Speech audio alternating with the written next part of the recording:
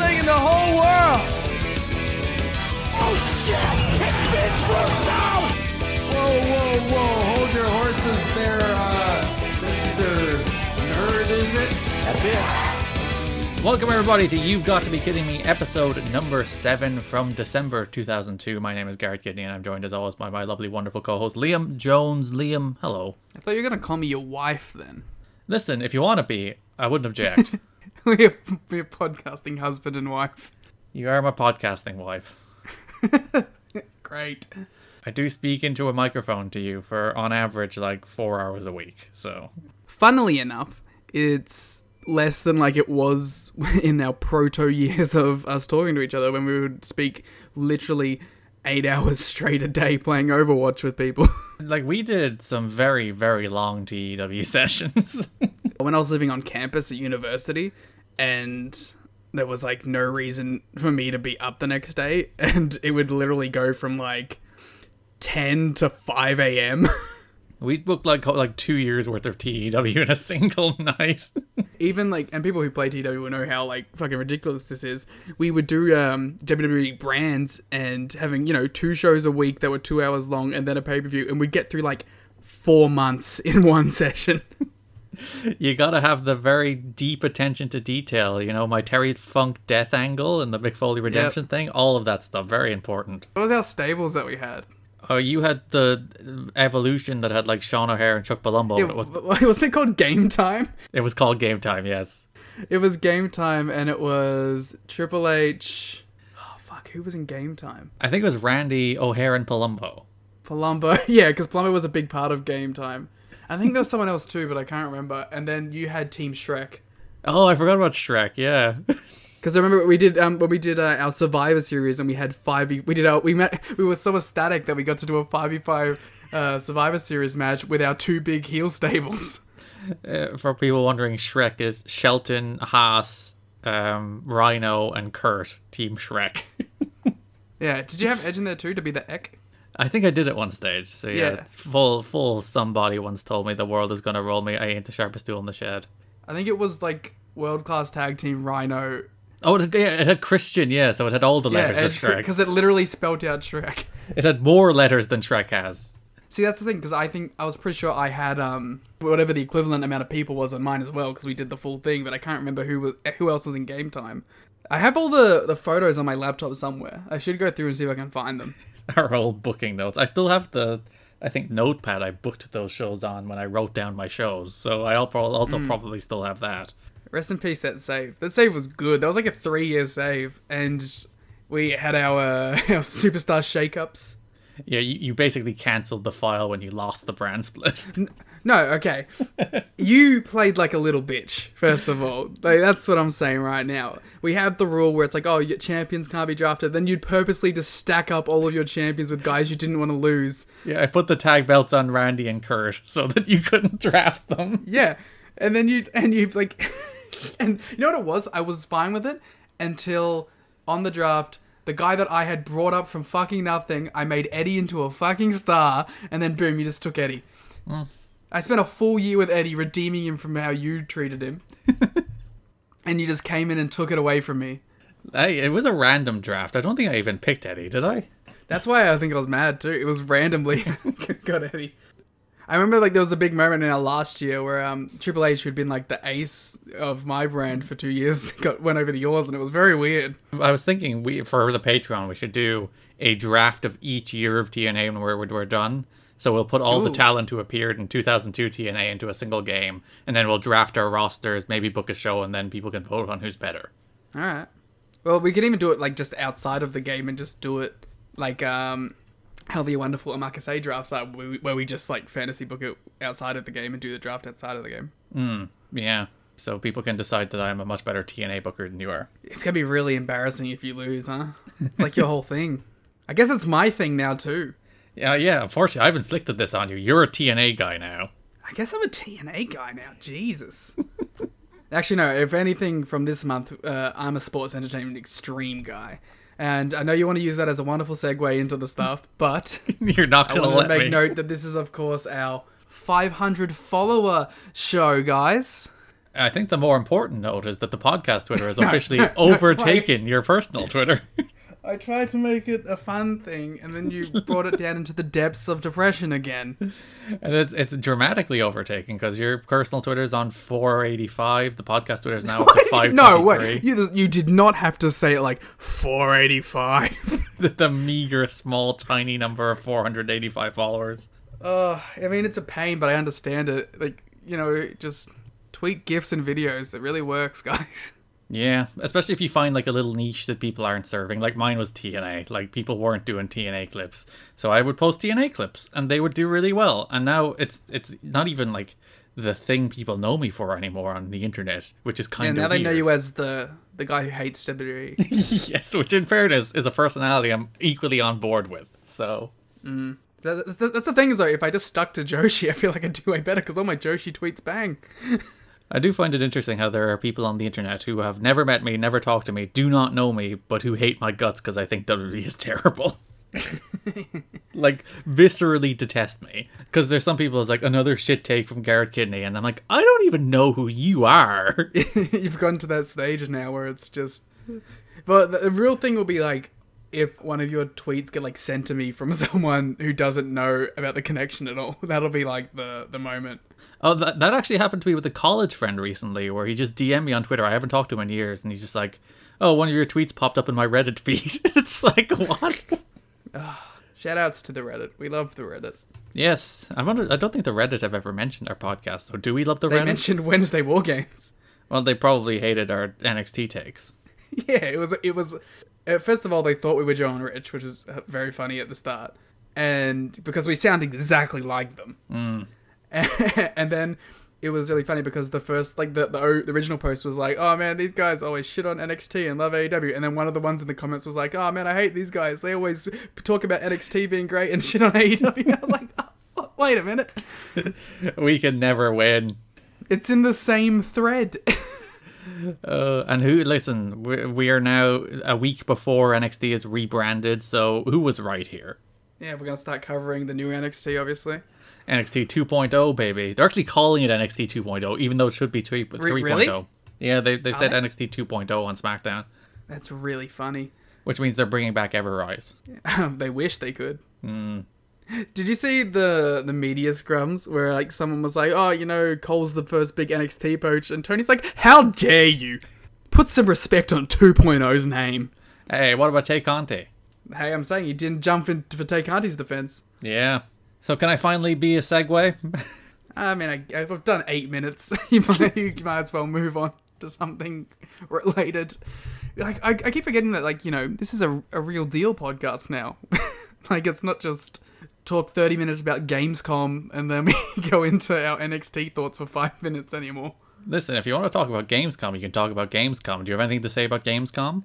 The PlayStation stream was like the best one in a while.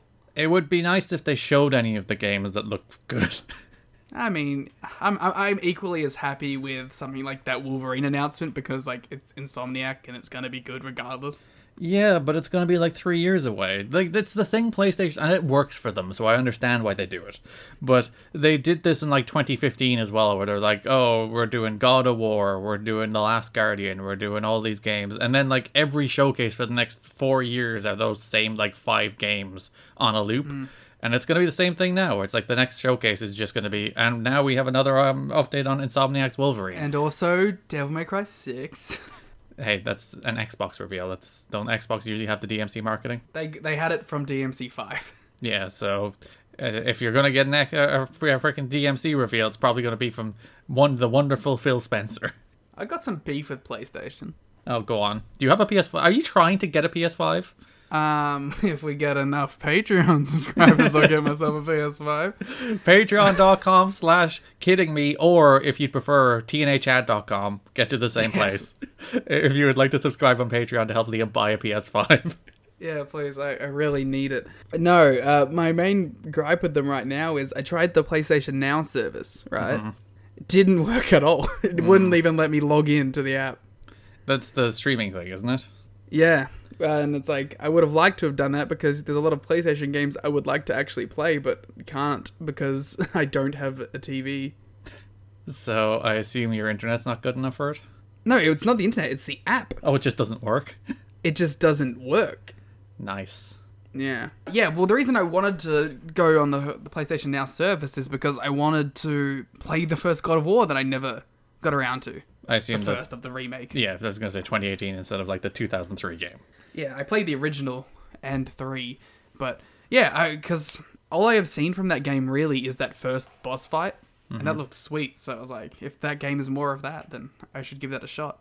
I think that's about as far as I did play in that game. A little further, I went past the first boss fight, but I'll get to it. And especially since, like, you know, now that game is like an $8 game, I might as well try and track it down at some point. But yeah, can't play it on the PlayStation Now, so... I'm pretty sure it's in the PS Plus thing on PS5, isn't it? The PlayStation Collection deal? Isn't God of War in that? Probably. Feels like it should be, if it's not. Well, I don't have a PS5, so I can't confirm nor deny. I haven't turned my PS5 on in like 3 months. You should send it to me so I can play God of War, then I'll send it back. Alright, we'll get into things. We are talking about TNA in December 2002, the final month of 2002, of course. The end of the year. We're wrapping up the year, indeed. So there's actually not a ton of notes from this month. I'd imagine because it's December and nothing's happening. So they're just going through the motions. So there's a couple small things, but there's not like a big story to cover this month. Which is almost kind of refreshing that they're settled into now we're just the company running shows. There's not like the company's on the verge of going out of business or being bought out or some stupid big nonsense going on this month. Yeah, I was going to say, like, I feel like we're going to not have these big 2.5 hour marathon podcasts anymore, but I say that, and then we had a show that had 2 weeks of TV, and we were like, oh, 2 hours still. Yeah, it is worth noting there is only 3 weekly pay-per-views this month because the Wednesdays would have fallen on Christmas Day and New Year's Day, and TNA aren't monsters, so they gave everybody a day off, so there's only shows on December 4th, 11th, and 18th before they take the 25th off for Christmas. I hope on the first show of January, Russo comes out and he's like, the TNA office, they didn't want to pay them on Christmas, and they didn't want to pay them on New Year's, so they're a bunch of fuck... There was actually a story in PW Torch about how like there is some issues with being paid because it used to be that they got paid on the night that they worked. When they changed that to you would get paid on the following show, that you would get your pay for the show you last did when you get. What if you weren't booked for the following show? That's another issue. But like the issue here being everyone who worked the December 18th show is like, wait a minute, if we're getting paid in the following show, that's not until like the second week of January. So, and this is probably like a lot of these guys' best paydays too. Yeah, so they were like, hey, mail out our checks. And they said, no. You'll get your money in January. Yeah, they launched a new logo, which you would have seen on the show. It's actually not prominently featured on the show until January because they incorporated it into an angle we'll talk about getting rid of the old logos. But yeah, the red and gold logo that I know you love so much. It's the best logo in wrestling history. I'm so happy to see it. In fact, I went and watched like the first 30 minutes of the first January show already, and I'm like, I'm all in. I love this show. Just from this new aesthetic, I have fallen in love with the show now. Just from the logo? It's perfect. Like this, come on, you have to recognize this. It's such like a perfect wrestling look. I don't think that's my favorite version of the red logo though. Yeah, I also think that's fair. Because there's like the one that has the way more like yellow in it that I'm thinking of too. That's probably the best version of it, but like this is the reason I like TNA. This damn logo. They finally gotten rid of the old school NWA blocky letters. You know Russo hated that logo, right? Yeah, well, he did tear it down with an axe, so... But yeah, we got a nice little Easter egg for the new logo on these shows where you can see it on posters in the background.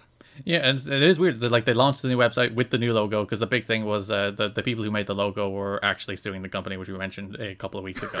So that's the reason they wanted to change the logo. There was a story about how they weren't doing much merchandise at the time. AJ Styles was the only person who had a t-shirt because they were afraid of putting their logo on the t-shirt and then being sued. So that's a big reason why they weren't doing much merch. That's the reason they changed their logo only 6 months in, because they were in a lawsuit over the current one, so might as well move on to a new one. And what a one they moved on to.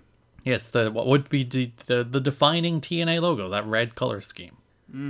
And, I think it's just, and I mean, this isn't fucking the best analysis in the world, but it's like, there's an X in it too because of the X division being the main prominent thing of this company, huh? Whoa.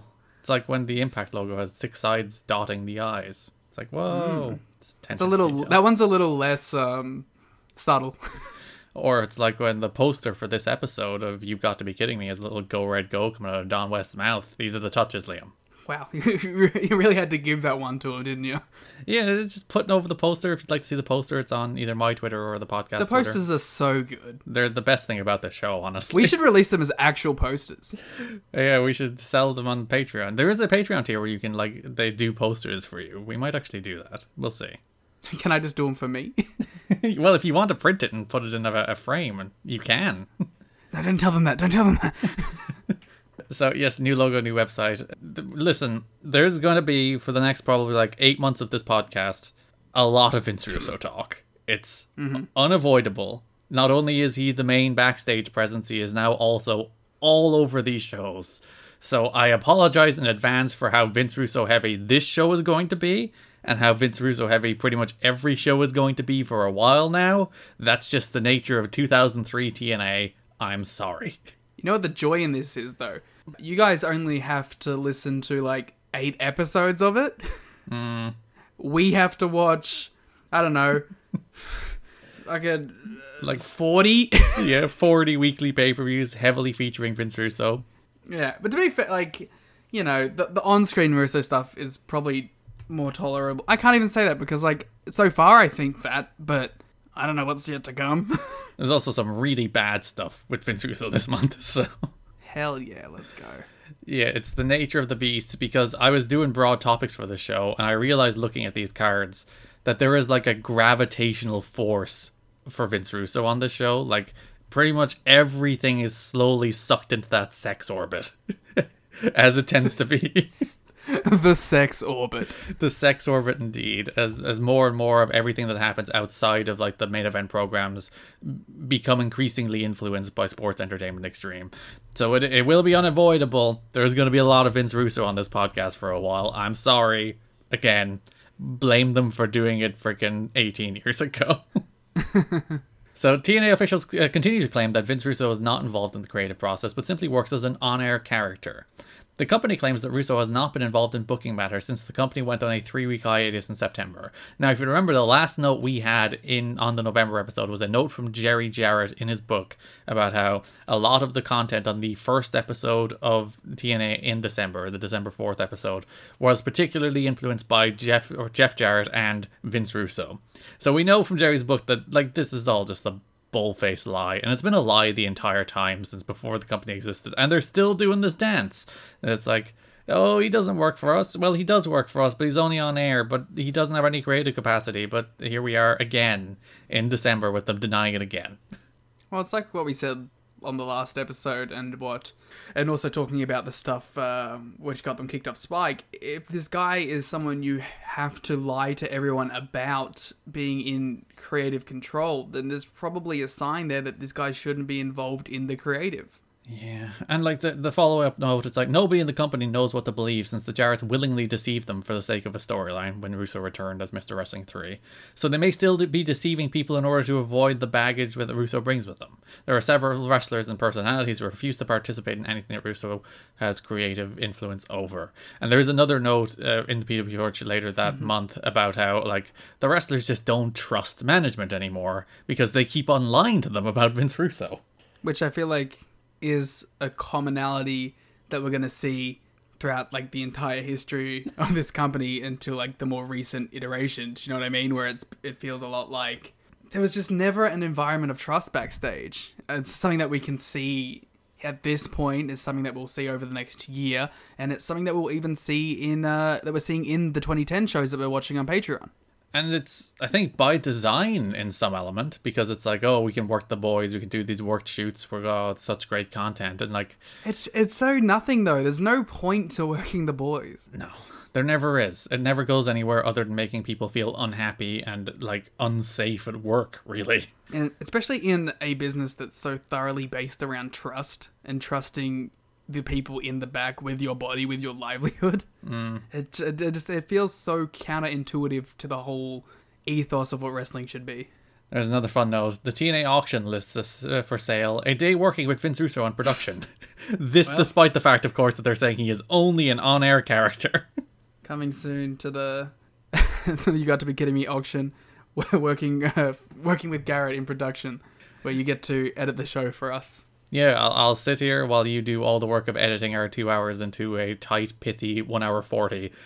If you pick the right week, you can also do the watch along with us. Yeah, you can sit down and watch the January 22nd episode, which is the watch along we'll do for next month, or the December 18th episode, which is the one we did the watch along for on this week, which you can find at tnachad.com. Well, you can't be with us on that one, but in spirit you can. You can talk along with us, I suppose. I guess that's the whole thing you can do.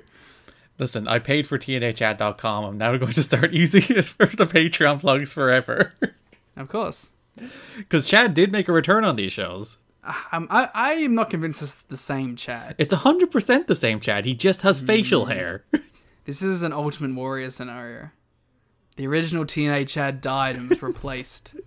He did go missing for like the bones of 2 months. I'm saying he started talking to that girl. I'm saying they ran off and they realized, we can't have a bloody NWA TNA pay-per-view without TNA Chad in the fucking thing, so we have to go send out Proto Chad over here. It's just Chad. It's evil Chad because he has facial hair. That's the way the world works, isn't it? Dun, dun, dun. It's Chad's evil twin. I don't know. I don't know if Chad was a lawful good force That's true. in the world already. So wait, what if this is good Chad then? This might be good Chad. So TNA workers are hoping Jeff Jarrett is able to talk Sting into working some TNA dates because one of these shows opened with Jarrett going on his WWA tour. You were surprised there's like some brief highlights of Sting wrestling on those WWA shows on one of these shows, isn't there?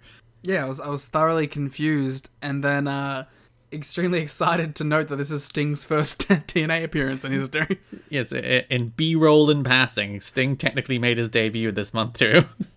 See, I have like zero knowledge of what Sting did between the closure of WCW and showing up in TNA. Well, now you know he did some World Wrestling All-Star shows where he wrestled Jeff Jarrett. Wow. I'm going to go track him down.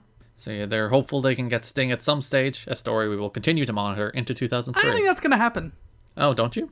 Nah, I don't think Sting's ever going to show up. Ever. Yeah, I think I'm gonna put some money down on that one.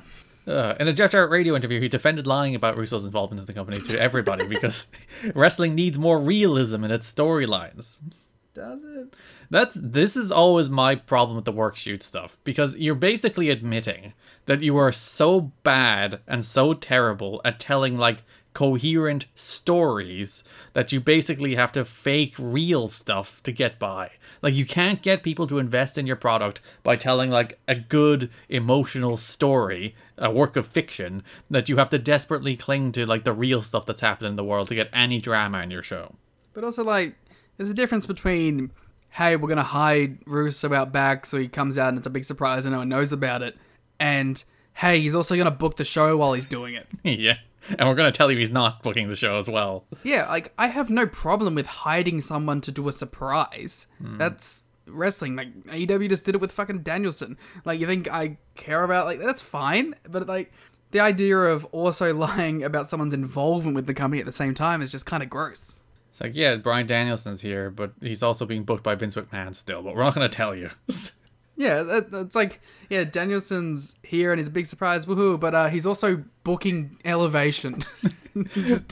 Which, to be fair, I don't think you'd want to hide, because I think people would be interested in Danielson booking Elevation. Well, it wasn't like he like heavily instrumental in SmackDown's booking over the last year or whatever? I think heavily instrumental is probably putting it a little too generously. I think he was involved in some way in SmackDown. He was in the booking. meetings. Yeah, so... That's cool. I'm pretty sure Danielson not working in the NWA TNA though. No, he never did. Despite, as we mentioned, there were those little rumblings that, they're looking at bringing in American Dragon for the X Division, but it never happened. Alternative reality, huh? Where like their guy was Danielson instead of AJ. Well, AJ was always going to be the guy. It's too late. Hey, he got that contract day one. Yeah, but it could have been AJ Danielson again instead of AJ Joe, I guess. But Joe I don't even know what year Joe comes in, to be honest. Well, you're going to be waiting a while. Aww. Back to that Jarrett interview, he compared the Russo surprise to Austin versus McMahon and when Hall and Nash invaded WCW. He said he loved Tenay's reaction to Russo's return. He said Tenay really dislikes Russo and called it great realism. It's not great realism, it's real. Yeah, he does actually dislike the man. Oh shit, it's Vince Russo. The Jarrett and Sean Waltman saga continues. Jarrett and Sean Waltman had further discussions about Waltman returning for one final match and to cut a promo against Vince Russo.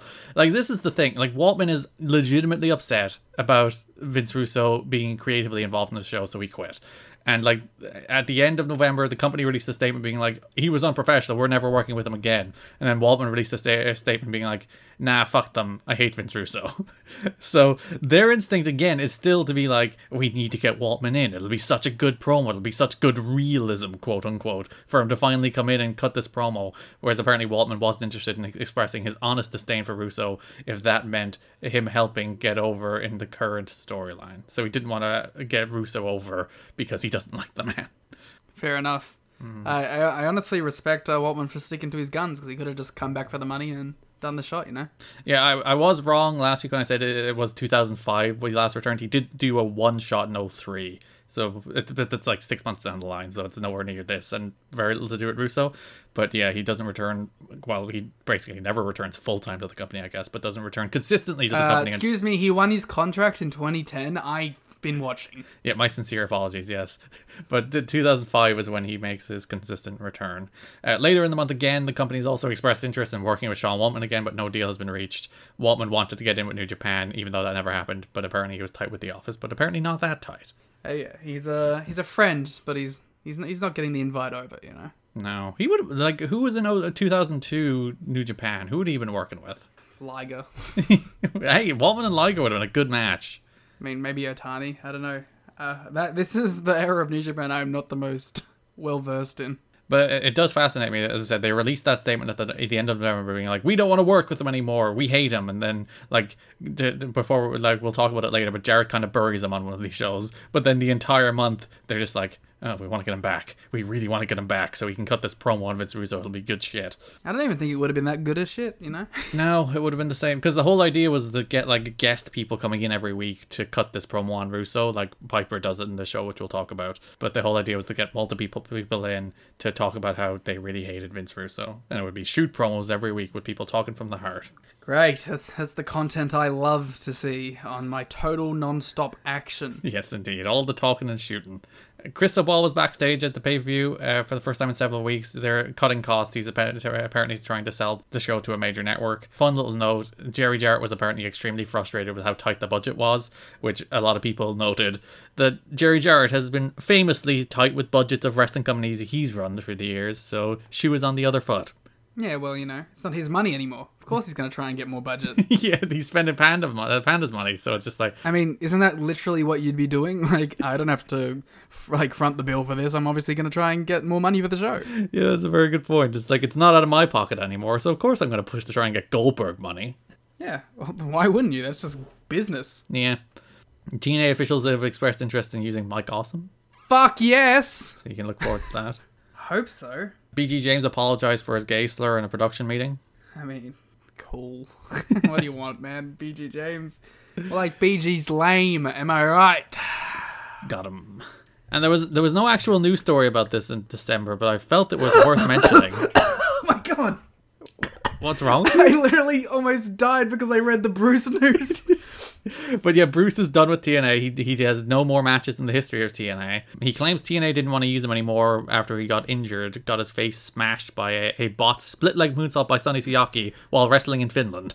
I'm devastated. I had no clue.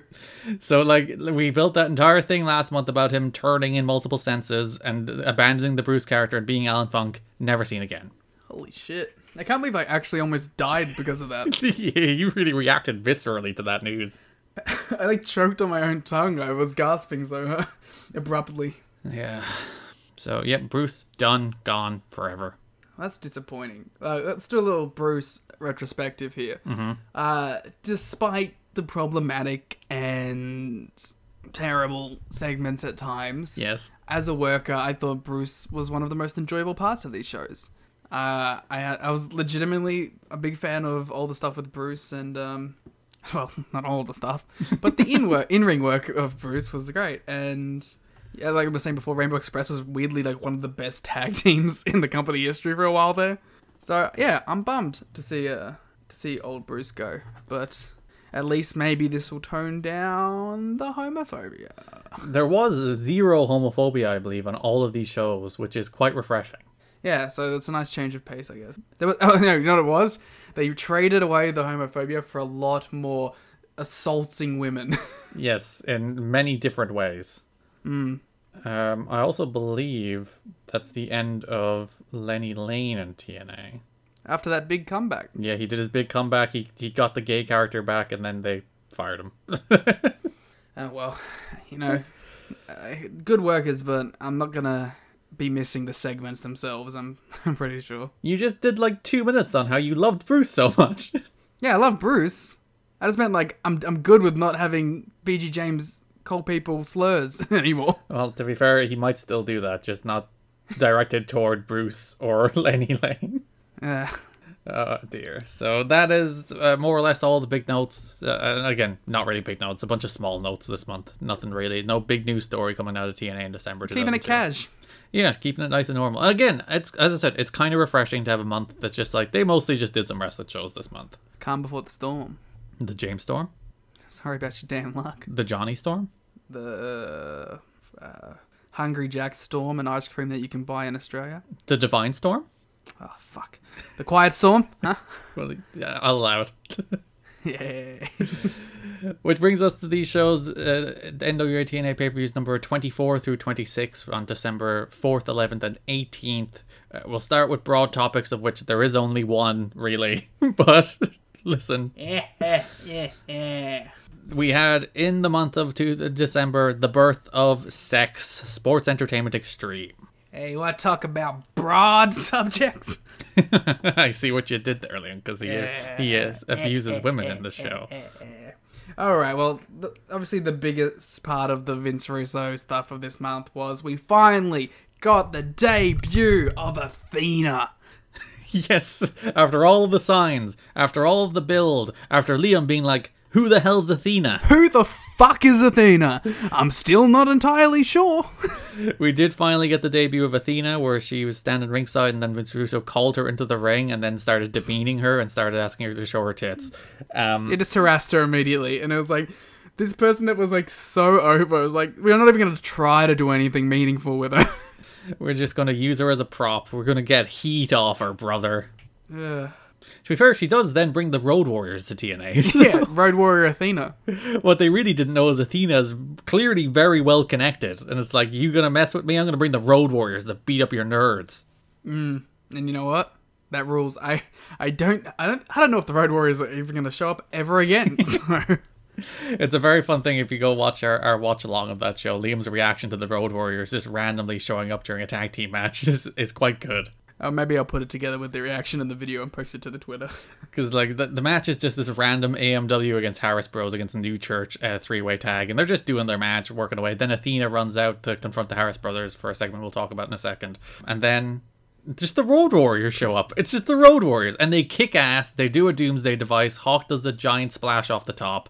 They cut a promo about how Vince Russo is shit, and that's it. It's the Road Warriors. What more do you want? Sounds like a perfect Wednesday to me. The Asylum is not known as a particularly interested crowd at the best of times. People don't get pops for their entrance in this company, you know? Yeah, no. Well, also, can you blame them? They see the same people every week doing the same shit, so. Indeed, but when the Road Warriors came out, that crowd went nuts. Yeah. That was, felt like a big moment. But again, I'm pretty sure I'm never going to see them again, so. Well, you'll be wrong about that. You'll see them in January. Spoilers. Wow. Then you'll never see them again. No, you'll see Animal again, but not Hawk. Just kind of sad to think about, but still. So yeah, we had the debut of S.E.X. So on the December 4th show... I'm so excited. The December 4th, 2002 show opened with the debut of Rowdy Roddy Piper. And some guy. Bart Sawyer. I looked this up because he's not addressed. Roddy Piper just randomly calls him like the future of the business. So that's Bart Sawyer. He's like a local indie guy who had to retire in 2004 because he had a stroke. But there you go. Well, shout out Bart Sawyer. So even though Roddy Piper called him the future of the business, it went nowhere. So this promo... It's a bit rough. Listen, that's the way this company works. Roddy Piper's like, you're the best, and then he's never seen it. I think he does one match in 2004. So like 2 years later, they're like, yeah, we'll bring that guy Roddy Piper called Good back, okay. I was going to say, Well, to be fair, Mike Tenay does the same thing like the next week, and I'm like, I don't think they have the future of business, Mike. So Roddy Piper comes to the ring. Roddy Piper's here as part of his book tour. He's written a new book, so he's promoting his book. So he's cutting a promo about how Vince Russo has killed wrestling and how he's there defending traditional wrestling, and Vince Russo's inventing sports entertainment, and he's killed the business. And then things take a turn as Roddy Piper decides to mention that Vince Russo's style of wrestling is what killed Owen Hart. Woof. And the crowd goes very quiet. The crowd is very confused. The crowd is like very enthusiastic otherwise about, like, he's Roddy Piper, a legitimate pro wrestling legend, a legitimate A-tier star right here in the NWA TNA. And then Roddy Piper says that line about Owen Hart, and people are kind of confused and a little kind of in shock that he would say something like that. And I do kind of get what he was going for, that like that brand of entertainment that led to the Blue Blazer character, that led to the Blue Blazer entrance, instead of letting Owen be a wrestler. Like, I see what his point is there, but... That sports entertainment ideals in a roundabout way may have informed decisions that led to the untimely death of Owen Hart. Yeah, and... I don't think there's any way you can make that point without it seeming in poor taste, especially while cutting a promo on a pro wrestling show. And like that, I think that is the thing. Like if Roddy Piper, because I think he talked about wrestler deaths in his book. He had a shirt on his back about wrestler deaths. Like a big thing he was talking about is that too many wrestlers are taken before their time, which is a perfectly entirely fair point to make. That thankfully, I think we live in a wrestling world where fewer and fewer young wrestlers are taken before their time, and that's very good that the wrestling industry has moved on from all the wrestlers dying in their 30s and 40s in very tragic fashion. But there is no way you can link that to the dumb sports entertainment extreme story without it seeming extremely distasteful. And it's just like, I don't know, what does it really add to any of this too? Because in the context of doing this sort of promo in a ring as a part of a show, it kind of demeans the things you're saying. Like, if this is something you talk about in your book, I can understand like where you're coming from. You have a very valid point to be making, but to bring this kind of stuff into the ring to pursue a storyline, and to, especially a storyline that's just with Vince Russo's group, which is called S.E.X, it just feels like, I don't know, a little distasteful, a little unwarranted, and obviously something that didn't go down well with the crowd there, because this obviously didn't garner much of a reaction. It was more confusion, and even like Piper started getting booed. Yeah. When he was bringing it up too. So it's like, clearly the crowd wasn't into this at all. And it leaves me... I don't know how people backstage could have seen this segment, seen the reaction or lack thereof that it received, and gone, yeah, we need to do this weekly with more people. They need to come out here and do shoot interviews about Vince Russo, because it died a death, didn't do well, didn't bring the storyline forward in any meaningful way. There was really nothing that came from this. So it's... I don't see how this is the idea of like, yeah, this is how we're gonna get the Vince Russo stuff over. Because like, I get doing the Vince Russo stuff from a storyline perspective, because, you know, as an on-screen thing, it works, and obviously the crowd's somewhat into that. But bringing back these shoot segments, it just feels like an unnecessary addition, which is going to muddy the waters of a very simple story, and also make it a little too real at times, and then not garner the reaction that you want.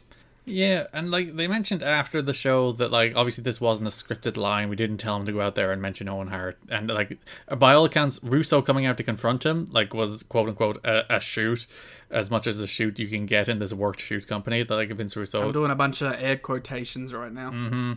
I did quite enjoy the moment where Roddy Piper refused to give him the microphone and refused to allow him to speak. Good stuff. It's like, what are you gonna do?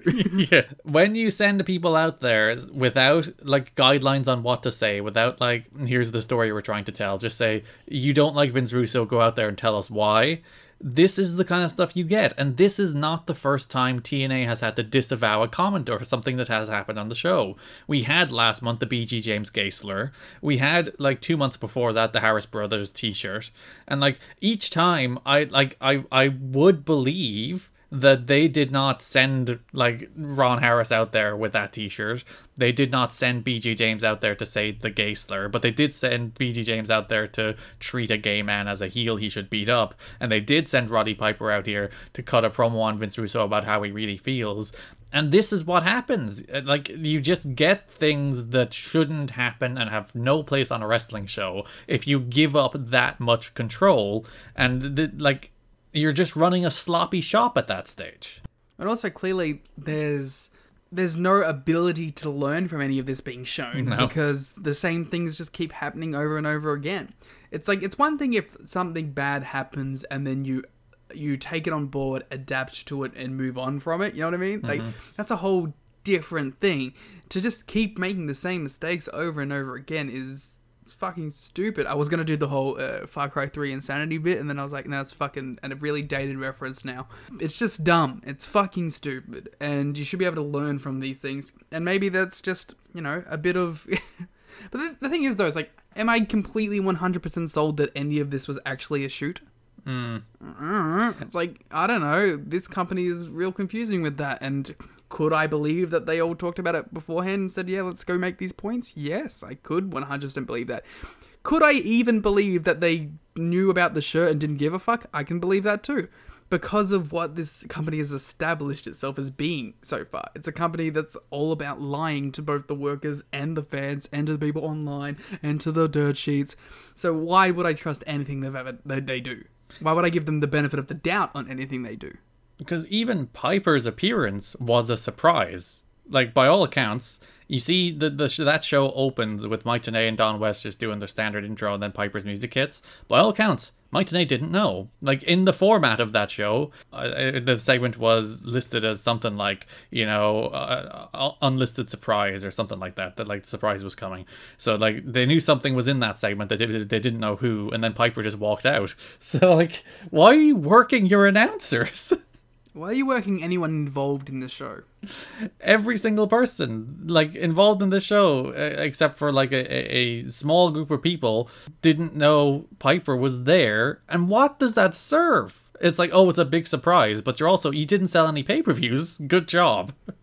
Yeah, and again, I think there's a whole added thing about pay-per-view versus TV and the value of doing surprises. It's like, I get doing it on TV, but you're trying to get people to pay for this shit weekly. I think that's the problem too, is they don't treat these like weekly pay-per-views, they treat them like television. Mm-hmm. And even to the point where fucking Russo in one of his promos called it TV. Yep. It's like, well, then you immediately tell, like, that's the mindset they're going in when booking these shows, is that they're treating these like television. I did like a fun note that Piper was in Nashville on that particular day because he was dropping off his tour bus after he was on a book tour. The tour bus, which belonged to Billy Ray Cyrus. Huh. Of Miley Cyrus's father and Achy Breaky Heart fame.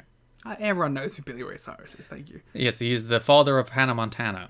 Of course, that's where I knew him from. I would love to be there for a Roddy Piper, Billy Ray Cyrus conversation. Pulls the bus up to Billy Ray Cyrus's house. It's like, oh, here to drop off the keys, Billy. Yeah, and they just talk, how was the book tour? Yeah, it was good. Gonna go do this TNA thing tonight. Oh, here's my, 12-year-old daughter, Miley. Oh, hello. You're going to become, the biggest star in the world for a solid 3-year period. That's crazy. Yeah, because Piper knows he can pick those kind of stars. Oh, Piper knows a star.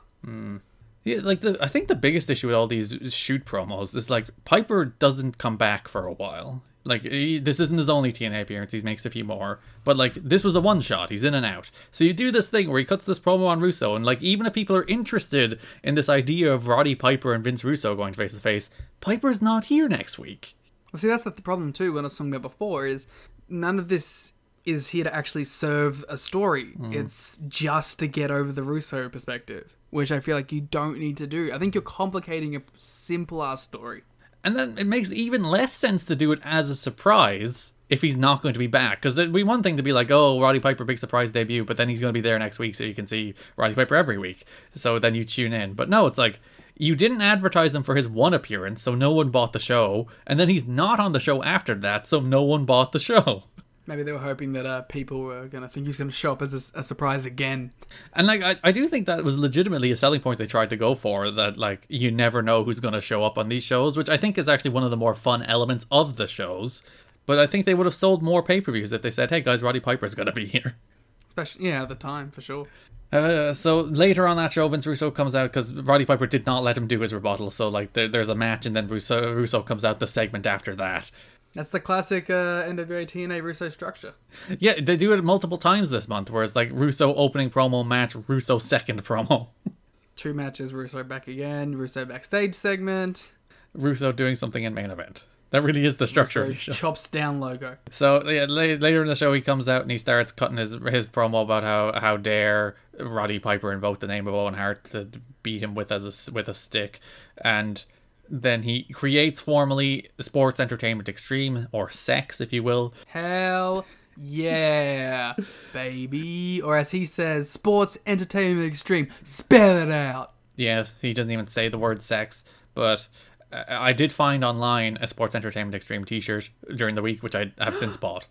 Fuck you! I was the one who wanted to buy the Sports Entertainment Extreme t-shirt. Listen, you gotta get there quick. Ah, bastard.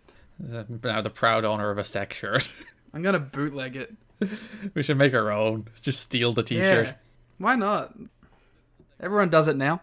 This is the segment where Russo calls Athena into the ring and he starts demeaning her and says you're only tits and ass, and not even he starts mocking the size of her breasts and saying all she should do to get attention in this industry is show off her boobs.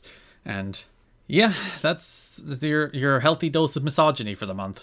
This is the weakest S.E.X show so far. S.E.X was much more prevalent and much stronger in the last 2 shows of the month. Some weak ass sex going on here on December 4th. Yeah. Listen, and as a S.E.X addict, I'm gonna keep note of when the S.E.X is good, when the S.E.X is bad. Get ready for 8 shows of this. Listen, that's again not our fault. I mean, it's right there. You can't not do it. So yeah, Russo cuts his promo. He's the thing. Like Russo clearly thinks he's the coolest guy on earth here. Which I think makes it all the worse. I think, comparatively, he might be. He might just be the biggest, he's like a dirtbag uncle. Who, when you're 8 and don't understand ethics, you're like, oh man, this guy's cool as hell. He drinks beer and drives cars. Yeah, and there isn't a ton of really good promos on these shows, and say what you will about the content of what he says, the delivery is also always quite good. Yeah. That's the problem too. It's sometimes he'll have these one-liners, and you'll be like, ooh, alright, that was pretty good. And then you're like, damn it, no, don't praise him. And I think that's the most frustrating thing about this entire angle, that there is a version of this story that is probably really good and works really well. If they can rein it in, if they're not doing all the work shoot stuff, if Russo is just this invading force trying to introduce this sleaze and debauchery to wrestling, and you get the likes of Piper and the likes of the Road Warriors standing up to him being like, no, that's not what wrestling is. But then so much of it is just all right, we're going to demean Athena, and we're going to talk about Owen Hart, and we're going to talk about what happened in WCW, and we're going to talk about what happened in the WWF, and all these behind-the-scenes antics.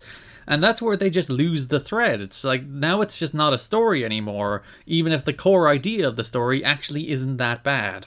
Yeah, that's what I was talking about when we were talking about the Piper segment. It's just, you have a very simple, effective story there, and you're muddling it up with a lot of stuff that doesn't matter. And the strangest part is during this Russo promo where he's introducing S.E.X, he talks again. Listen, we were going to be saying the words when he's initiating sex. He is in fact initiating sex. We're going to use the word sex so casually in sentences that it's just going to. It's just a bit of casual sex. It's kind of become second nature. So he's cutting this. You never want to come second with sex. God damn it. So he's cutting this promo, and he's constantly mentioning the old man in the ivory tower and the old man backstage who doesn't want you to see this and that, and the old man.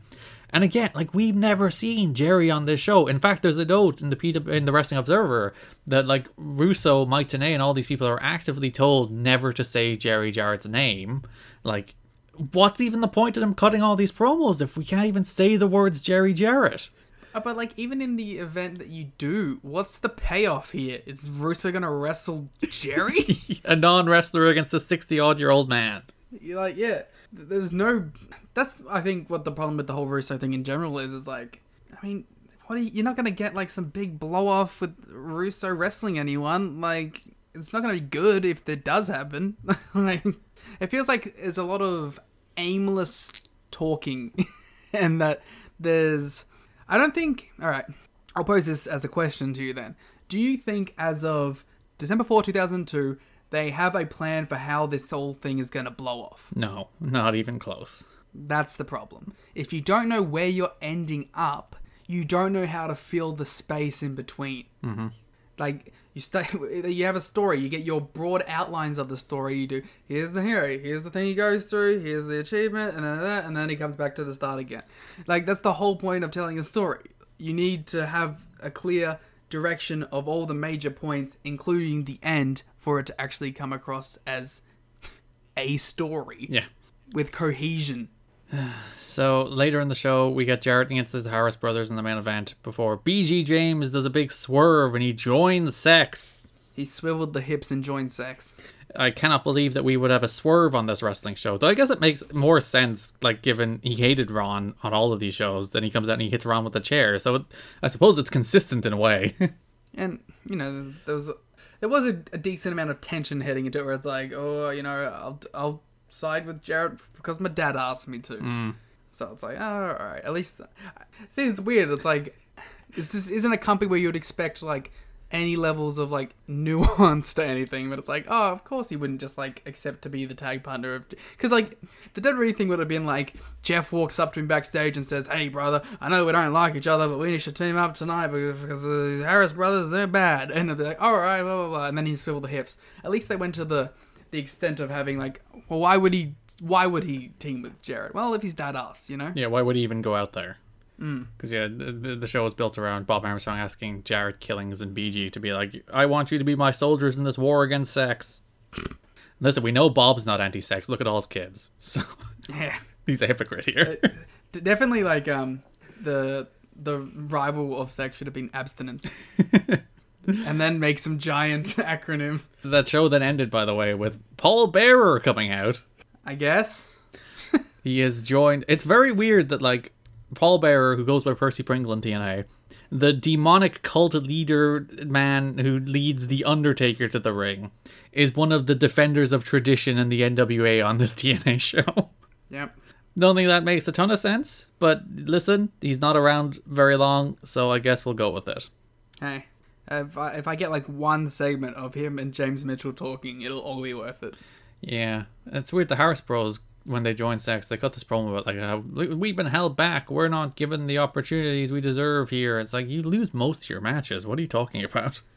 Well, that's the whole a point that we didn't even really get into with the whole Vince Russo stuff. It's like every single one of these promos too.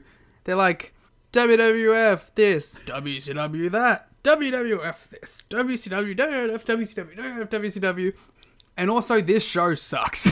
So it's like, not only are we only going to talk about a company that doesn't exist, a company that's way out of our league, and then we're also going to say at every opportunity how bad the show is that you pay to see weekly. Not even a show you get for free weekly. A show you have to pay to watch weekly. Feels like a recipe for success. It feels like a recipe for fucking something. So, what happened on the next show with S.E.X? Tony Mamaluke defeat Jason Cross before sex. That is a sentence in the show notes. So yeah, the big thing about this one is that Russo's not there, so like BG is the stand-in for Russo, but then it turns out Russo is there when he costs Hennig the world title main event. Fucking swerve. Which is a fun story because, again, they did the thing where they worked all of the fans and the audience for no reason whatsoever. So Russo was telling friends he was really mad on the December 11th show because Jarrett wanted to swerve everybody, so he had Russo sit in the car in the parking lot all night so none of the wrestlers would know that he was there and he wasn't allowed out of his car and into the arena until the end of the show. I like how he couldn't even go to like a Waffle House and just eat something and then drive up and walk in. Jarrett's like, no, stay in the car. Like, you can't leave the car. Somebody might see you outside, know that you're here, and we'd be lying. Go hang out with Billy Ray Cyrus for a bit. Jesus. Everybody knows when you're told somebody is not at a wrestling show, you know they're actually at the wrestling show. Like, everybody knows this. But they were like, oh, we gotta work not only the fans, but the wrestlers again by pretending Russo isn't here tonight, and they'll all be shocked when he shows up. If this was happening in 2021, you 100% know Russo would have faked a COVID thing. Oh, no. And been like, oh, I'm not on the show, I've got COVID, I can't be. And then he'd be like, I'm here, I never had COVID. Doesn't even exist, Don't know if he's an anti-COVID guy. So then the last show of the month, there's once again a lot of sex. So Hell yeah. Sex up and down the card. Kurt Hennig comes out to open the show because he's really mad about the fact that Sex cost him the world title match the week prior. Elix Skipper, Christopher Daniels, and Loki return to officially join Sex, where then Vince Russo later Triple X does a promo talking about how, like, TNA didn't want to book around Loki's 0-1 schedule. Which we know from earlier episodes of the podcast. Indeed. So they're incorporating fact into the story. It's almost like it's a worked shoot. Being as we are so heavily dissecting what's happening in the background of the show, little things like that I actually appreciate. Because I'm like, I knew that. And those are the kind of things that, like, because wrestling always does work reality in some ways. Because wrestling is like 1/3 sports, 1/3 scripted drama, 1/3 reality TV. It's like those three genres mashed together into this weird mismatch of those ideas. I think the problems arise when it's two of one thing and then one of another and none of the other thing. When they lose that balance and it just ends up being too much like not wrestling. But yeah. So, like, there's always an element of reality. So when you include things like, the company's too cheap to fly Daniels in from LA because that's an expensive flight, I'm okay with that kind of stuff. It's like, yeah, all right, that gives like a character motivation as opposed to something that's just like, and Daniels was screwed in WCW, you know? I also think it's interesting to note that this is stuff that I think delivers better with 2021 eyes looking back than stuff I would have been watching at the time. I don't know if I'm watching NWA TNA pay-per-view 26 live and I'm like, oh man, that's cool. But like actually, doing it in a structure like this where we're digging deep into what's happening behind the scenes already, that's the kind of stuff I appreciate. But like if I didn't know the stuff, would I like these segments as much? Probably not. But I think I would still like them more than the wow WWF, wow WCW, wow stuff. Well, speaking of the wow stuff, Jarrett comes out. Wow. It's literally a Steve song. There you go. So the big tension here is that, Russo wants Jarrett to join Sex, but Jarrett is reluctant to join Sex. If you remember the NWA title match, Russo revealed himself to be Mr. Wrestling 3 to cost Killings the title to have Jarrett win the title. On the December 11th show, Russo once again cost Hennig the title match to help Jarrett retain the title, and even Russo helped Jarrett retain against Killings in the title rematch. So Russo has been repeatedly helping Jarrett despite Jarrett's insistence that he doesn't want Russo's help. So here we go again. Jarrett comes out, he cuts a promo.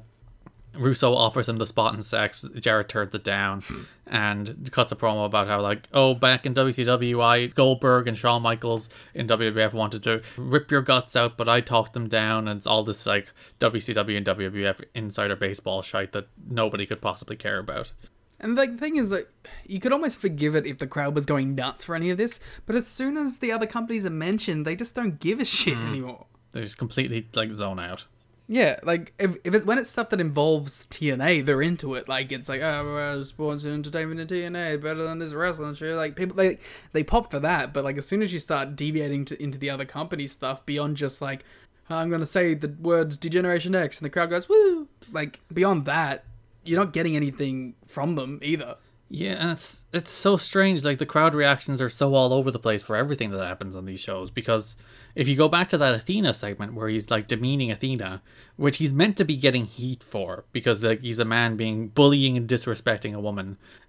When he's do you want to see your tits? Some of the crowd are yeah. It's oh. That's the thing. Is from the start, you always knew there was going to be that kind of dynamic with the crowd being into the Russo stuff because he goes you guys want to see fucking beating up women, and the crowd goes fuck yeah we do. And the last major Sex segment of the month, Loki, Daniels, and Skipper defeated Amazing Red in the SATs in the main event of the third show of the month, the December 18th pay-per-view, in honestly probably one of the best matches in TNA history up to this point. Absolute fucking banger. It's just such a great match where it's Loki, Daniels, and Skipper are back. 3 exceptional wrestlers. Red and the SATs are the perfect underdogs, and they just do this great match. It has one of the best heat segments I've ever seen in wrestling where they're working over Red. I was gonna say, like, you obviously have all of the X Division high flying shenanigans that you'd hope, and you'd have the crispness of your Daniels and Key in there as well. But the thing that's most notable is just a tremendous heat segment on Red, where you are living and dying by it. And it helps that, you know, you got Don West climbing on top of the announce table and screaming in support of Red the entire time, because you believe that it's legitimate, and you believe that this dude is, like, living and dying by Red right now, because Red is his favorite wrestler in the whole fucking world. So you have that aspect playing into it too, but, like, just tremendously worked match, this. Yeah, that Don West moment where he loses himself in the match as Red is like making his comeback and he's just chanting, "Go Red, go." He gets up on the announce table and he just emotionally loses himself in the match is such a wonderful moment that you don't see on commentary. You know, normally they do try to be like, commentators are supposed to be the unbiased observers here who are supposed to call the match down the middle, as opposed to Don West who's just like, this guy rules, I love him, this match rules, it's the best thing I've ever seen in my life, I'm just going to go bonkers for it. And he spent like the last 10 minutes of the match standing on the announce table. Well, you know what I think it is? I think bias on a face commentator can be endearing, while bias on a heel commentator is annoying. And the interesting thing is, like, they do bias in the heel commentator way more than they do bias in the face commentator. Because it's cheap. It's easy to do. Because to do it with a face commentator or announcer, you need to have goodwill with the audience. They need to be liked already. They need to be charming so that the crowd doesn't turn on them for being obviously biased. There's a whole lot more factors in doing it, and it only works for certain people. It works for Don West, it works for Mike Tenay, it works for Tony Schiavone. Like, you need to be exceptional talents in that kind of way for it to play off. Otherwise it comes off as like disingenuous, or even makes the face announcers look bad because they're taking sides. The problem, like, and the reason it's so abused with heel guys, is just you can have any dickhead out there say, "Oh, I don't like this guy." Like, and then there's nothing at risk there. There's nothing at play there. It's all surface level bullshit. With a face, you have to kind of dig in and add some layers beyond that, and you have to work for it a little bit, which I think is why it also comes across much better when it does work. Yeah, if the entire S.E.X angle was just matches like this.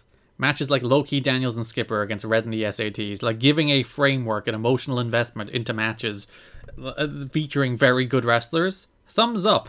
Sadly, wasn't always matches like this, as illustrated by the person who debuted after this match, the big new member of Sports Entertainment Extreme, David Flair. I mean, just hilarious, right?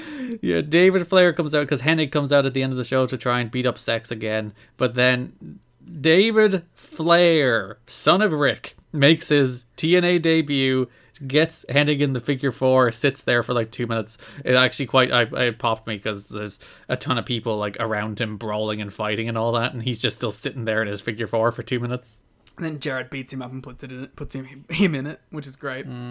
I don't know, I'm not going to shit on David Flair being brought in for this. I think it's funny. It is, but like the problem is it becomes a lot more about wrestlers like David Flair than it becomes about wrestlers like Low-Key. And if it stayed being about wrestlers like Low-Key, it probably would have been a much better angle than David Flair and some of the people who will follow David Flair in the months to come. So David Flair is a Russo guy, I assume? Well, I'd imagine so. He's in S.E.X. I mean, sure. But then anyone can be invited to S.E.X. That's not like a restrictive policy. That's true too. Look at the group of people they already have. They're very open in S.E.X, you know. Open relationships up here at Sports Entertainment Extreme. Well, as we see with Every Man's Desire. Indeed. We'll talk about that when we get to the X Division. So the last show of the month ends with the symbolism of Vince Russo on Sports Entertainment Extreme destroying the asylum. They cut up the banners on the guardrails, they attack the ring aprons, and most famously and most notably, Vince Russo gets an axe and starts chopping down the TNA sign. I really thought it was going to fall on him. I hoped it would have been so funny if it fell on him. I really wanted it to fall on him. I thought that'd be so fucking funny. Or even if it just bumped him on the head. Yeah, him as a heel should have been like, "Oh, let it fall on me, and then I'll do a little pratfall." Yeah, but him as a coward. Yeah, he's like, "I gotta be a cool guy on TV all the time." Yeah. See, honestly, I think a lot of this like sex stuff would be more tolerable if Russo was willing to fall on his ass a little bit more. And not just be cool, serious shooter guy all the time. Like, if he was just, oh, you know, I get beat up and I look like a dope. I feel like it would deliver a lot more. Yep. So that's all the sex stuff for the month. It ends with The very clear symbolism of Russo chopping down TNA with an axe. R.I.P. to the OG logo. S.E.X, the original Nexus. Sexist. Or the original, what was the name of the Mustafa Ali angle? Retribution. There we go, yeah. The original Retribution. S.E.X. Well, actually, if you want to talk about like the original Nexus, like literally Russo goes, you're either with us or you're against us. Yeah, so literally they stole Nexus from Vince Russo. Wow, he truly is right, a visionary. Maybe he was booking NXT at the time and no one knew. No, that was Ed Ferrara, obviously. Oh, of course. Maybe Russo will do NXT 2.0. He does have that rumored WWE job. He did, well, it's not rumored, it's him saying that he's doing some kind of collaboration with WWE. And Yeah, I choose to believe it, though, because it's funny. It's really funny. Vince Russo is not a reliable narrator for what Vince Russo had for breakfast, never mind anything else. Yeah, hopefully he's booking NXT because it would be funny. It'd be so fucking funny. So that takes us, we've done a whole hour on Vince Russo. I mean, we're going to do many more, so... Yep, so we'll go to other things that happened in the month of December. We mentioned it basically, but there was a bunch of surprise debuts in the entire month of December. You had Roddy Piper, you had the Road Warriors, you had Percy Pringle, and you had David Flair all show up throughout the month. And Athena. And of course, yes, the official debut of Athena. And Jason Cross. Yeah, and you had like returns of David Young. Who actually kind of had a good month, so I'm not even going to shit on David Young coming back. Well, yeah, he had one match, he was in that Gauntlet match, where he did some cool spine busters and stuff, because David Young's a pretty good wrestler. I was going to say, didn't he do a tag as well, but I think that was the January show I watched. Hey, how dare you skip ahead. Yeah, unlike you, who has zero knowledge about TNA ahead of this this month. I'm context-free, obviously. I know nothing that happens after this. You know, I had a whole point to make, and I realized it was about the January show, so I was like, shit.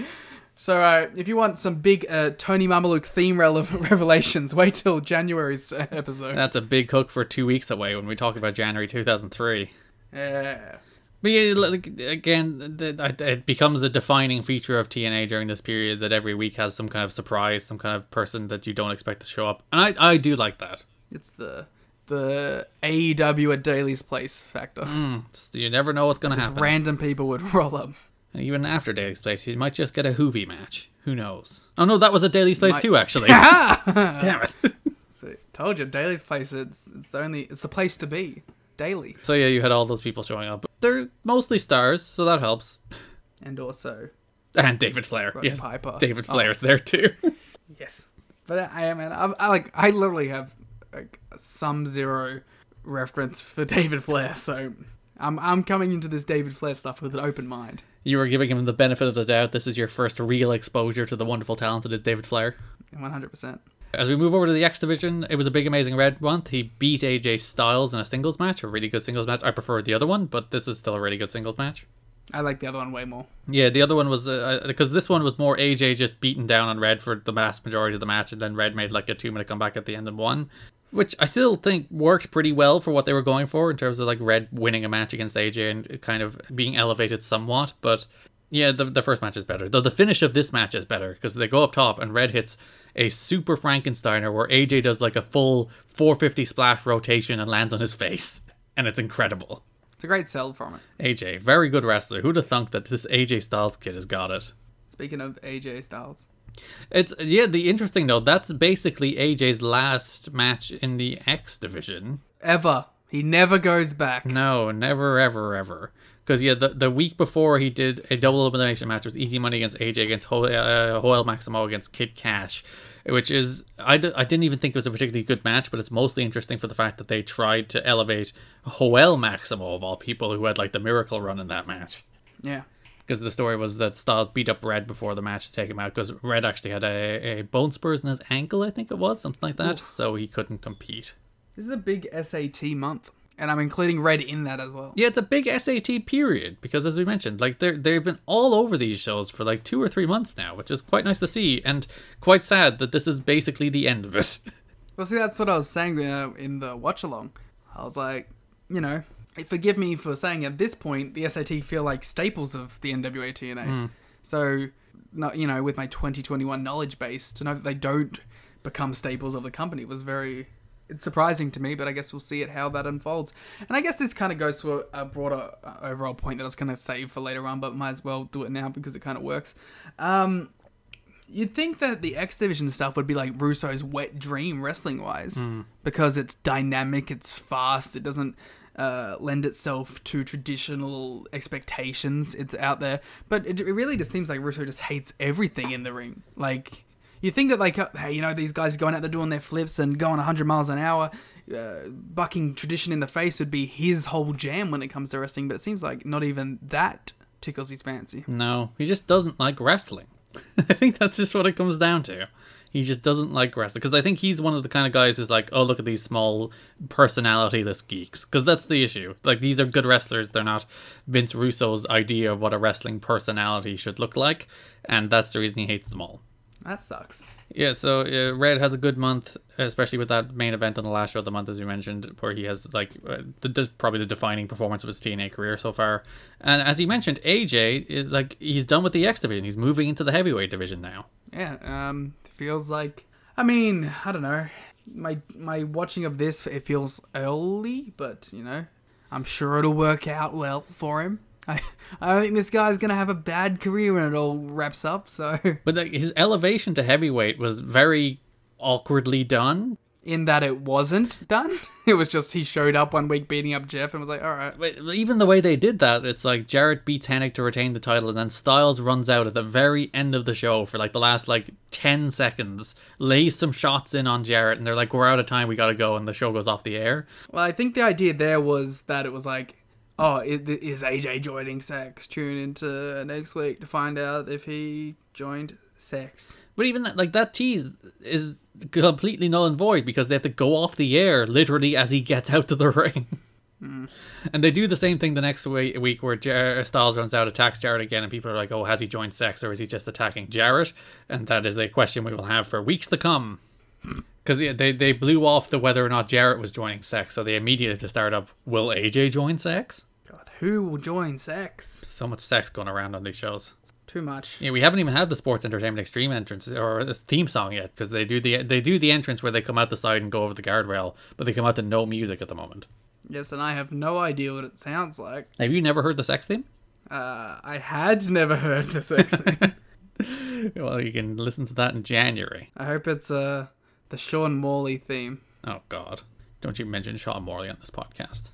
One day, huh? Until 2010, when we have to mention Sean Morley on this podcast. God, we're going to have to review that match one day. It's not like we haven't already talked about Sean Morley. Yeah, but we didn't have to watch him. That's true. But you can hear us talk about Sean Morley's debut at patreon.com/kiddingme or tnachat.com, where you can hear our review of the January 4th, 2010 Impact and Sort of Monday War Games. So there you go. Wow. Our best series we've ever done. Except this one and any others you listen to and like. No, I think the other one's better. You should go pay for it and find out if it is.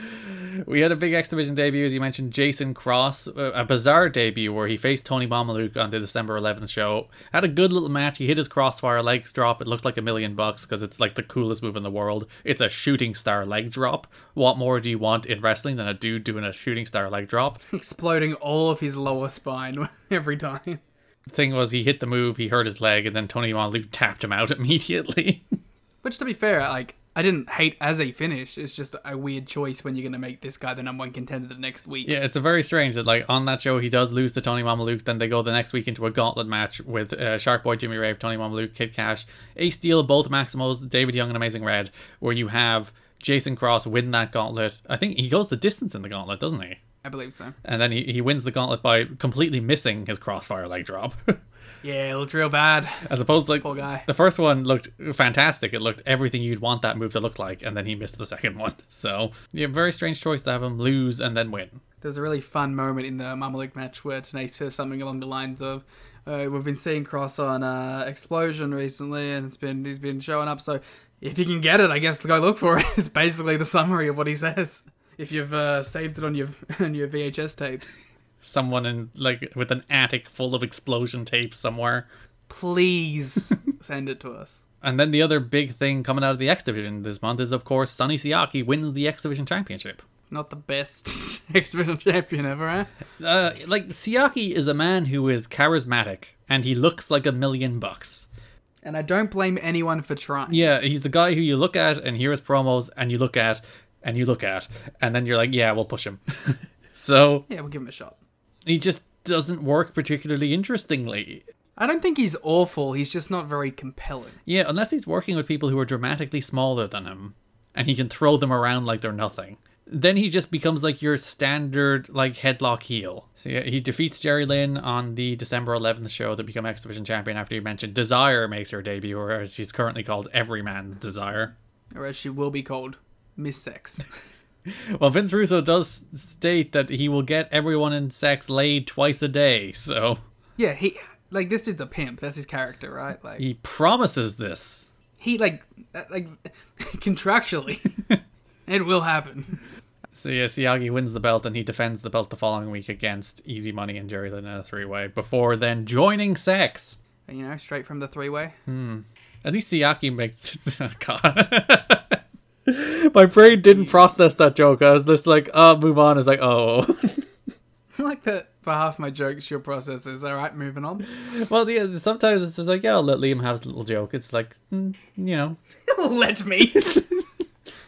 I'll give him his little jokes. I'm a very generous co-host. Yeah. So he's a member of Sex. He does fit in with Sex, at least. Sure. And the weird, I guess when you look at the weird smorgasbord that is Sex, I guess everybody fits in into Sex. Well, we don't kink shame. We certainly do not. Tag Division had a little bit of a light month this month, didn't it? Yeah, there was some New Church and AMW stuff. Then there was the Road Warriors, obviously. There's like a weird little Divine Storm push that was happening with Trinity landing on her own partners every time. Yep. And we're, you know, wrapping it up all nicely. I think there was one segment that we did talk about that I think is, you know, interesting enough and does incorporate AMW, was we got like the... Wait, I realize I'm talking about January again. Ignore me. I seriously, I can't watch the next month because it's just going to be whatever's stuck in my head. Yes, please don't do that from now on. Yeah, I know. I clearly can't handle the responsibility of even watching 20 minutes of the next month because it will be all I want to talk about. You cannot keep the timeline straight in your head. Anyway, you look forward to the first January show where there's a State of the Union address. As you mentioned, Divine Storm are getting a push. They win a bunch of... They beat the Maximals and they beat AMW on these shows in 2 good little matches. I like the AMW one a lot, actually. I think that one is a banger. And like, not to discredit Divine Storm, who I think are actually quite a good team. That's again AMW just in their full babyface like swing, kicking ass. Yeah. Divine Storm are kind of like the complete opposite of a Sunny Siaki, where there's a lot of sizzle there, but not a lot of substance. And otherwise, there's a lot of substance in Sunny Siaki, but there's not a lot of sizzle. Yeah, which I guess is why they have decided to put Trinity with them, to kind of spice them up. By all accounts, they're like, Trinity is the star of this team, and that's the reason we're pushing Divine Storm, but we're also looking at putting Trinity with someone we're more interested in pushing. I wonder who that is. So yeah, Trinity clearly the star of the team. As you mentioned, New Church did some stuff as they continued their feud with AMW. On the first show of the month, they did this thing where Chris Harris wrestled Brian Lee and James Storm wrestled Slash. Both Harris and Storm won to earn a bull rope match with James Mitchell. As we like to call it, guaranteed EW booking. Hey, how dare you suggest that all my builds to tag team feuds are just singles matches between the tag teams? Is this where it comes from? I've never done a bull rope match. As a result, I'll have you know. I haven't been trying hard enough, clearly. So the big thing for that segment is that James Mitchell excuses himself from the match because his doctor, Dr. Kevorkian, which is a good bit, Dr. Death himself, has excused him from participating in this match due to medical reasons. So Belladonna takes his place and they do a little schmoz where Mitchell does get involved but then doesn't get involved again, and AMW eventually beat Belladonna. See, I really thought this was cool in theory, and then the babyfaces just beat up the woman. Yeah, 2-on-1. Like, oh. These lovable men just attack this woman 2-on-1 while they have her tied to a bull rope. Yeah, I actually thought, like, I was like, you know, it's cool, you know, he's the devil and he's sending out, like basically a defenseless woman to go fight these 2 jacked up fucking cowboy motherfuckers. And then it's just like, they just did it. And I was like, oh, okay, that just makes me sad. They just attacked this woman because they could. They just like crushed it. It was bad. Yeah, and I was like, oh. Yep. And end of the month, as we mentioned, AMW beat the Harris Bros in the New Church after the Road Warriors interfered. So yeah, I think we had a very good November for the tag division because we had that's when the AMW New Church feud was in like full swing, and here Sex has sadly overruled the tag team division. Sex rules all. So, shall we go show by show? That's all the broad topics I have. Yeah, I think that's really it. If there's anything else you'd like to talk about from the December 4th show, Liam. I did quite like it. Opened with this recap of the week before. Well, I didn't like it. It's terrible. Where after they went off the air of the Killings and Jarrett match for the last show of November, they showed Killings and Russo getting stuck into each other. And then they did like a 50-50 brawl where like Killings takes down Russo and you think, oh, he's going to beat him up. Then Russo turns it over and starts... Yeah, that's the problem, right? That's what what I was talking about earlier about how like Russo needs to show us more. He needs to be like a dork. Like he shouldn't be going 50-50 with Ron Killings. So yeah, he turns over and starts laying down blows on Killings. And it's just like, dude, you're like the non-wrestling goof here. Why are you going 50-50 with the former NWA champion? Yeah, that's stupid. And that was meant to be Killing's babyface turn, by the way. That moment where he like jumped Russo was meant to be his babyface turn, where he gets turned on and then beaten up by Vince Russo. Yeah, that's stupid. I mean, like, it makes no sense for him ever to lose a fight to Vince Russo within the canon of this unit. After the Roddy Piper promo, Don West, they cut the commentary with Don and Mike, and Don is just like, you know, Mike, I have absolutely no idea what they were talking about. Me too, man. Don is most of the audience. Don is the representation of the crowd there. He's just like, I don't know, man. I guess. I don't know. Russo continues his run of threatening people on these shows as well, where he threatens JB on this show. Who flips him off in an act of defiance. Indeed, for the perfect meme that you posted to the podcast Twitter. The best part about it is it doesn't even look like his face. Like it's a real weird photo of JB. But again, it's the second month in a row we're covering that Vince Russo's like, I'm going to kick your ass if you do something. And I'm like, again, I'll take my chances. Well, he kicked Ron Killings' ass, so... Oh, the death sentence on Belladonna, by the way, in that 2-on-1 match. Like, Harris basically came down and like kicked her in the side of the head. It looked like it killed her. Yeah. And also, I'm pretty sure like that NWA TNA pay-per-view number 24 on December 4th is so far the worst pay-per-view we covered. It's the worst one by far. It was awful. It was boring. Nothing happened. And then you got like the really cool segment of the guys we like beating up women. Yeah. Just a bad show. It's not great. Not great at all. You have any other notes? Nah, that show. I washed it out of my brain. NWA TNA pay-per-view number 25. I think my favorite thing on this show, during the Divine Storm and AMW match, Don West starts talking on commentary about how, you know, AMW are used to having somebody at ringside because they're used to dealing with Belladonna with the New Church. So they'll be perfectly prepared for dealing with Trinity with Divine Storm. And then Mike Tenay's like, oh, that's a good point. And then Don sheepishly, yeah, I stole it off your notes. They have a nice little chuckle together, and it's very charming. I see, like, and when Mike Tenay said that was a really good point, it was him saying like, oh, that was a really good point. Yeah, sarcastically knowing he just yoinked it off Mike Tenay's notes. But it's so, I like that they have a very good-natured chuckle about it, and it's really, really charming. Yeah.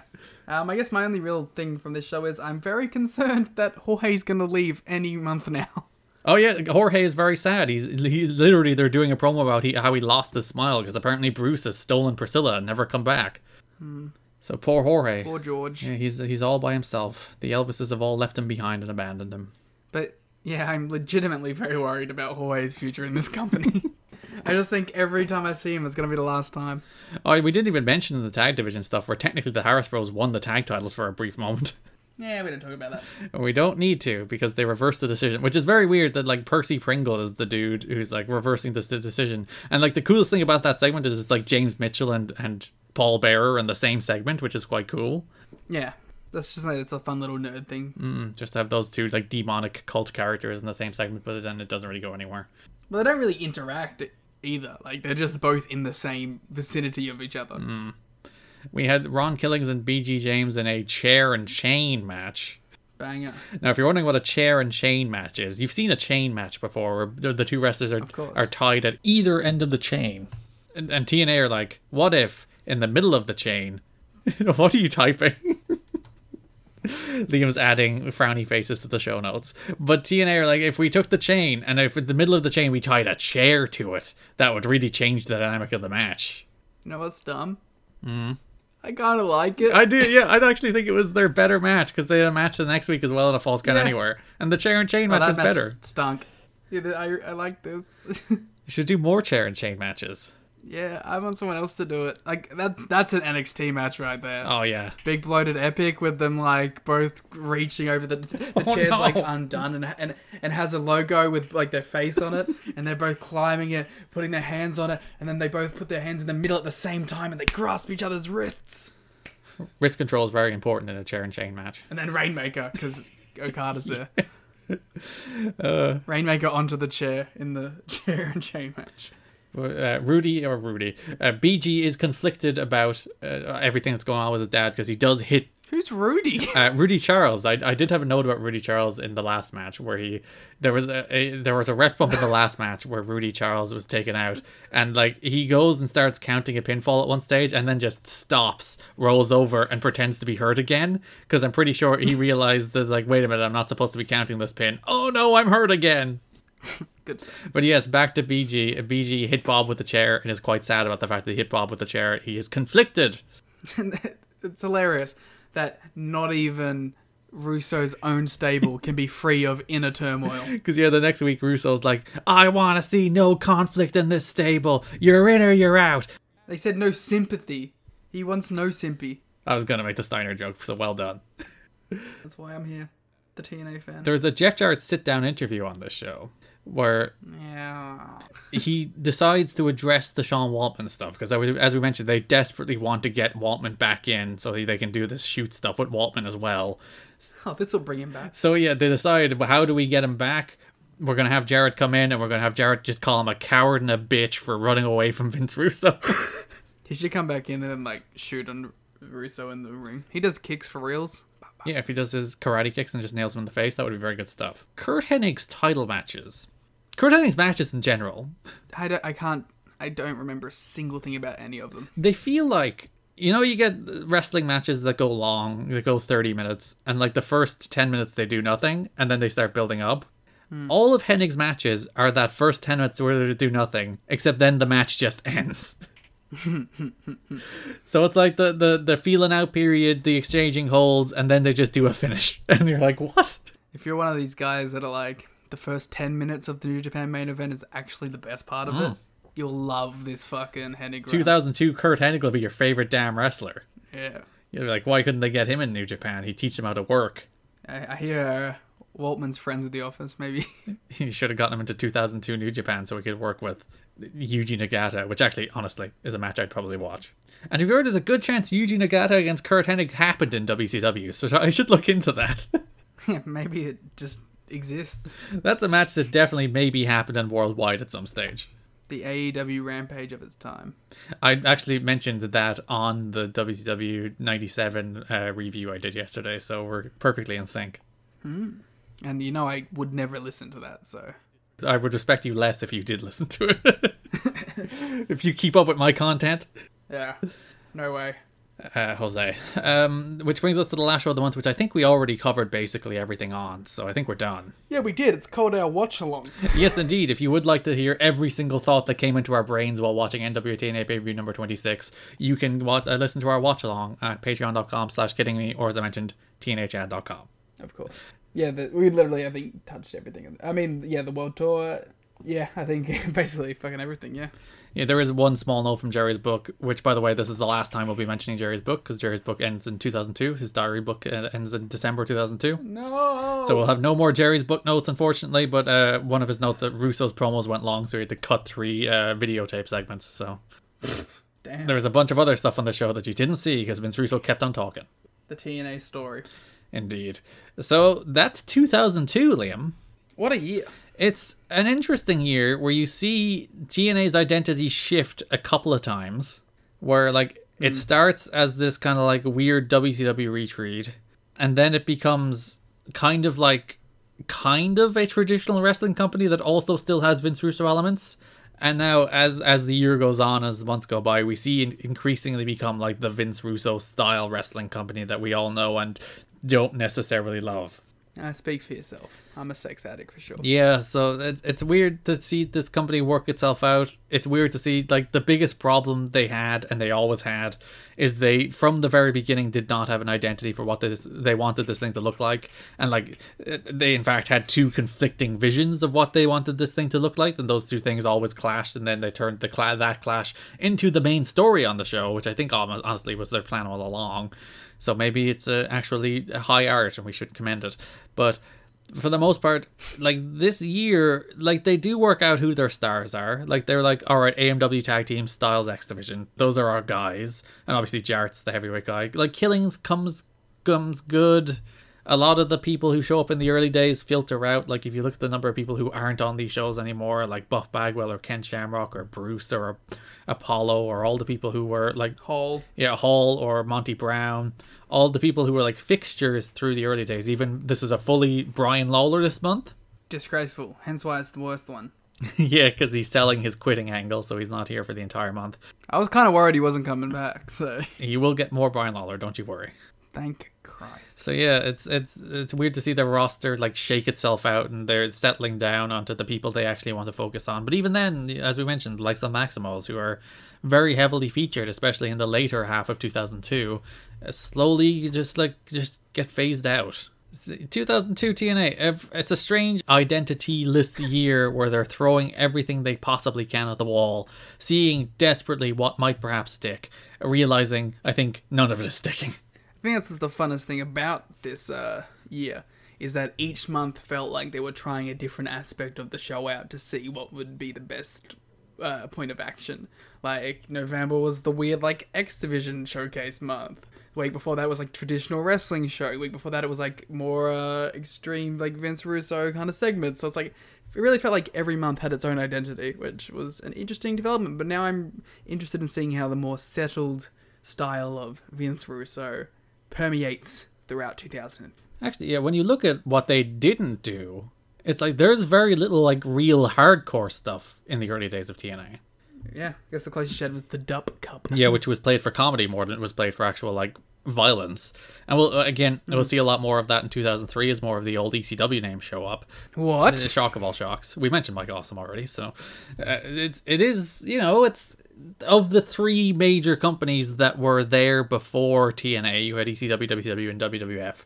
This company so far is very much leaning toward what the WWF and WCW did, and very much not what ECW used to do. Well, I'm looking forward to that changing. So that's the things we can look forward to in 2003. We're going to do a full 2002 year in review on the Patreon, where we'll probably crown some awards like Rest of the Year, Tag Team of the Year, Match of the Year, stuff like that. So you can look forward to that sometime over the next 2 weeks. We'll bang that one out. Patreon.com/kiddingme. That's December. TNAchat.com. Yes, TNAchat.com, of course. So that's December, a strange month where it's like, again, as I said, there's a gravitational pull to the Vince Russo stuff, that everything begins to revolve around what he's doing, so that everything else kind of feels like background noise, and it's because it is.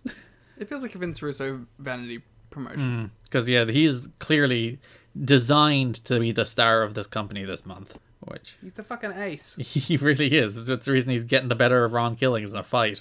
Yeah. But at least you had cool debuts.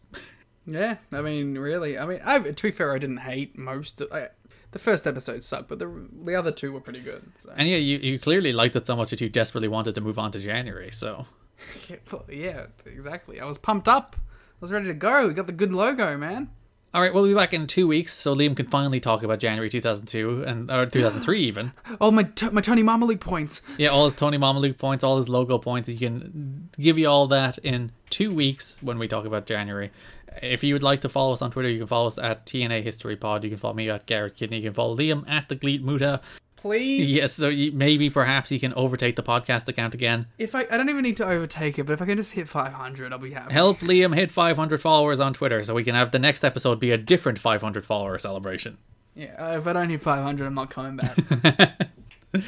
Support us on Patreon at patreon.com/kiddingme or tnachat.com. Buy me a PlayStation 5. So Liam can buy himself a PS5. My WCW 97 retrospective began this week, so the January 1997 episode is up now, so you can hear all my thoughts about January 1997 WCW. We also did an all-out reaction, and then you get your usual slate of content, where the NWA TNA pay-per-view number 26 watch-along is up now, and we'll be doing the January 22nd pay-per-view for the January watch-along. Plus, Monday War Games back next week. I like that we're sprinkling a lot of miscellaneous stuff in now. Yeah. Whenever we feel like putting other stuff in, and I like it. You're trying to give people their value for money, trying to give them more than they paid for instead of less.